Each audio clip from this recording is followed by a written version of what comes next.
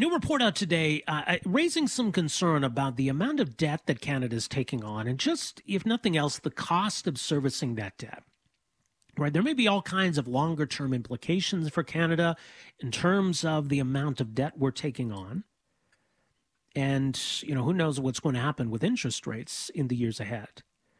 But what we know right now is that with the amount of debt that Canada has taken on, and that debt has increased substantially through this pandemic, maybe you can argue a lot of that was necessary, emergency kind of borrowing. Regardless, it is a significant amount of debt, and whether we think it's justified or not, we still got to pay to service that debt. So each year there is a cost to government in just basically interest on the debt. It's not paying down the principal of the debt, obviously. It's just money that's basically out the door, and that's that. And so increasingly that represents a big part of Canada's budget each year.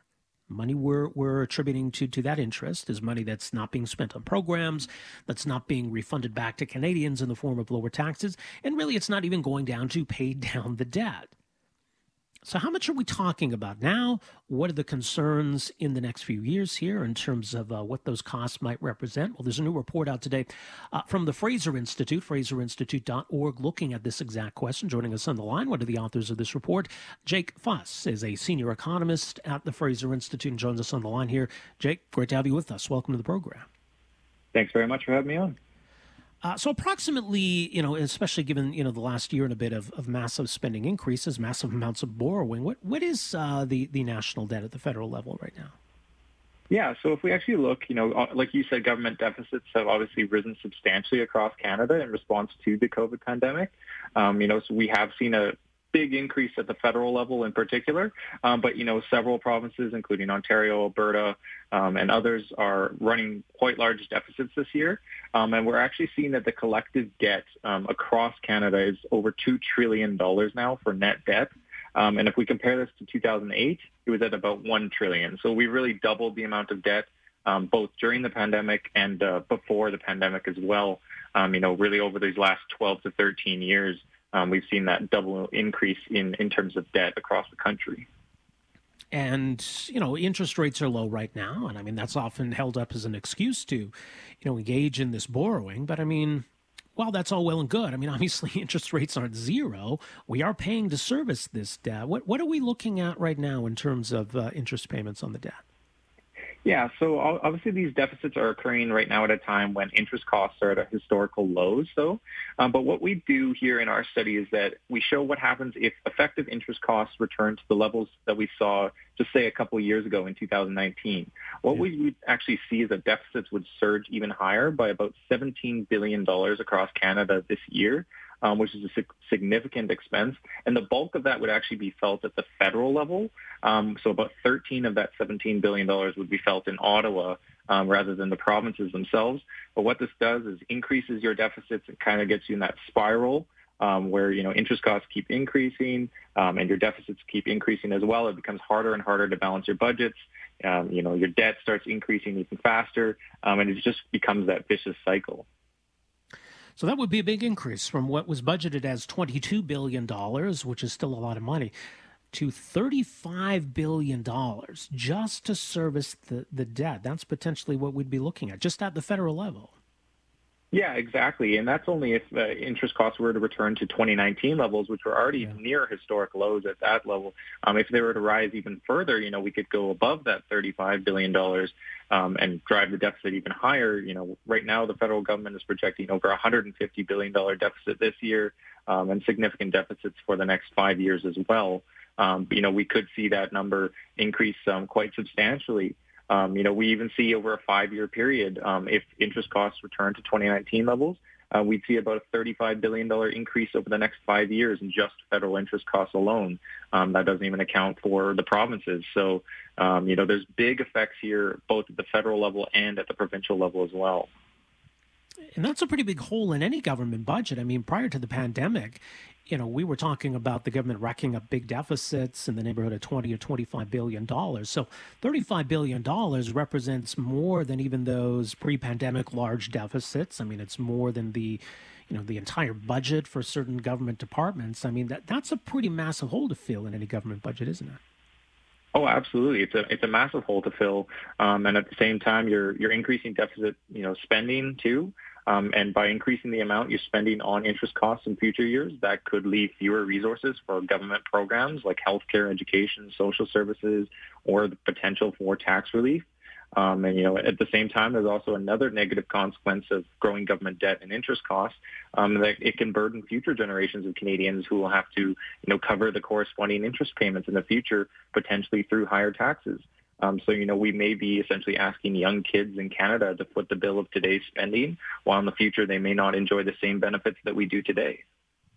Yeah, you mentioned something interesting, the way this can kind of snowball. So if this number represents a pretty substantial figure, which it does already at the moment, becomes harder and harder then to cover off the budget. That results in more borrowing. The borrowing adds to the debt. It increases the cost of servicing the budget. So, it's this cycle, right? And it just keeps getting bigger. And, it's pretty easy for the situation to keep spiraling that way, isn't it? Yeah, absolutely. And this is something that we've seen kind of across Canada, both at the federal and provincial level. Provinces like Ontario in particular, they've struggled to balance the budget, years after recessions, largely due to the interest costs that they have to pay, in terms of all that debt that they accumulated during the bad times. And then a lot of the governments don't actually want to balance the budgets during the good times. And so you have even higher and higher interest costs going forward because you're borrowing more and more money. And the problem just continues to get bigger and bigger and bigger until somebody actually has to step up and do something big to deal with it, rather than having to make little changes at the margin, year over year. People kind of wait to push off the problem and kind of kick the can down the road. And the problem only gets even more worse as time goes on. Yeah, it does. And obviously we don't want to get ourselves in a situation where we're backed into a corner and we got to take, as you say, drastic action. So what can we do at this point? What should the takeaway for governments be right now? Yeah, well, I would say a few things here. I think governments across Canada, it's going to be really important, coming out of the COVID pandemic to develop credible long-term plans, especially in next year's budgets, to try to demonstrate modest restraint and aim to stop debt accumulation in the foreseeable future. We're expecting a good recovery here from the pandemic, at the end of 2021 and going into 2022 and 2023. So ultimately, it's going to be about the federal and provincial governments understanding that they're going to have to make difficult decisions in a post-COVID world, and we should not continue running large deficits in the coming years. I point to the example of the mid-1990s. We had a federal Liberal government under Jean Chrétien and Paul Martin. They had to make difficult decisions when they had a near debt crisis, but they ultimately chose not to pass the burden of debt down to another generation or to another government. So, this is something that I would look to as kind of a model for what the provinces and federal government can look to. Yeah. Yeah. And I mean, obviously, if you want to go by debt to GDP ratio, we're not quite as acute as things were in the 1990s. But, that's just one way of measuring it, right? I mean, obviously, the amount of money we're paying on debt every year is a real figure. It's not subject to different measurements. It's a specific dollar figure. So, we can try to console ourselves, I guess, with more favorable debt to GDP sort of assessments. But that bottom line number is that dollar figure is very real, isn't it? Yeah, absolutely. Yeah. I mean, the thing about the 1990s, obviously we're not in a situation like the 1990s. But, the problem was really the period before that in the 1970s and 1980s where interest costs weren't that substantial yet. But over time, that snowballing effect, they get bigger and bigger and bigger until you actually do something about it. So the point here is really to take action before things get really bad. And to be proactive about your approach. I mean, right now, the provinces and federal government are spending about $53 billion this year on interest costs, which is a substantial expense, but not nearly as bad as the 1990s, where you were spending about $1 in every $3 of revenue on federal interest costs alone. But like I said, this can become a snowballing problem where things get worse over time. So you do want to take that proactive approach and make sure that you're taking care of the problem before it becomes, even bigger than it already is. Absolutely. Much more at FraserInstitute.org.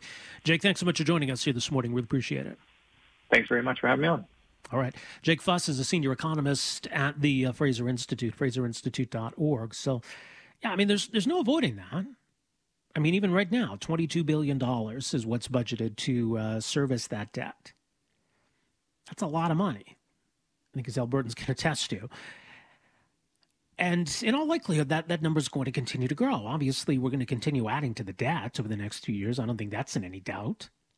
No one's expecting a return to balance anytime soon, and nor does there appear to be any urgency in paying down the actual principal.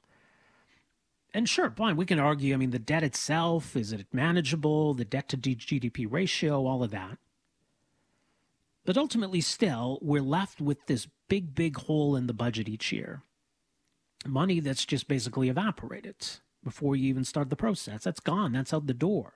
$22 billion now, likely to grow, perhaps even in the next year or two, $35 billion, according to this report. So that's $35 billion that could otherwise be spent paying down the debt, for example, or lowering taxes for Canadians, or program spending, all kinds of things. But instead, that's right out the door, right out of the gate. So something to be aware of, that when we talk about managing all of this debt, that's a big part of the equation. Is what it costs us each year to service that.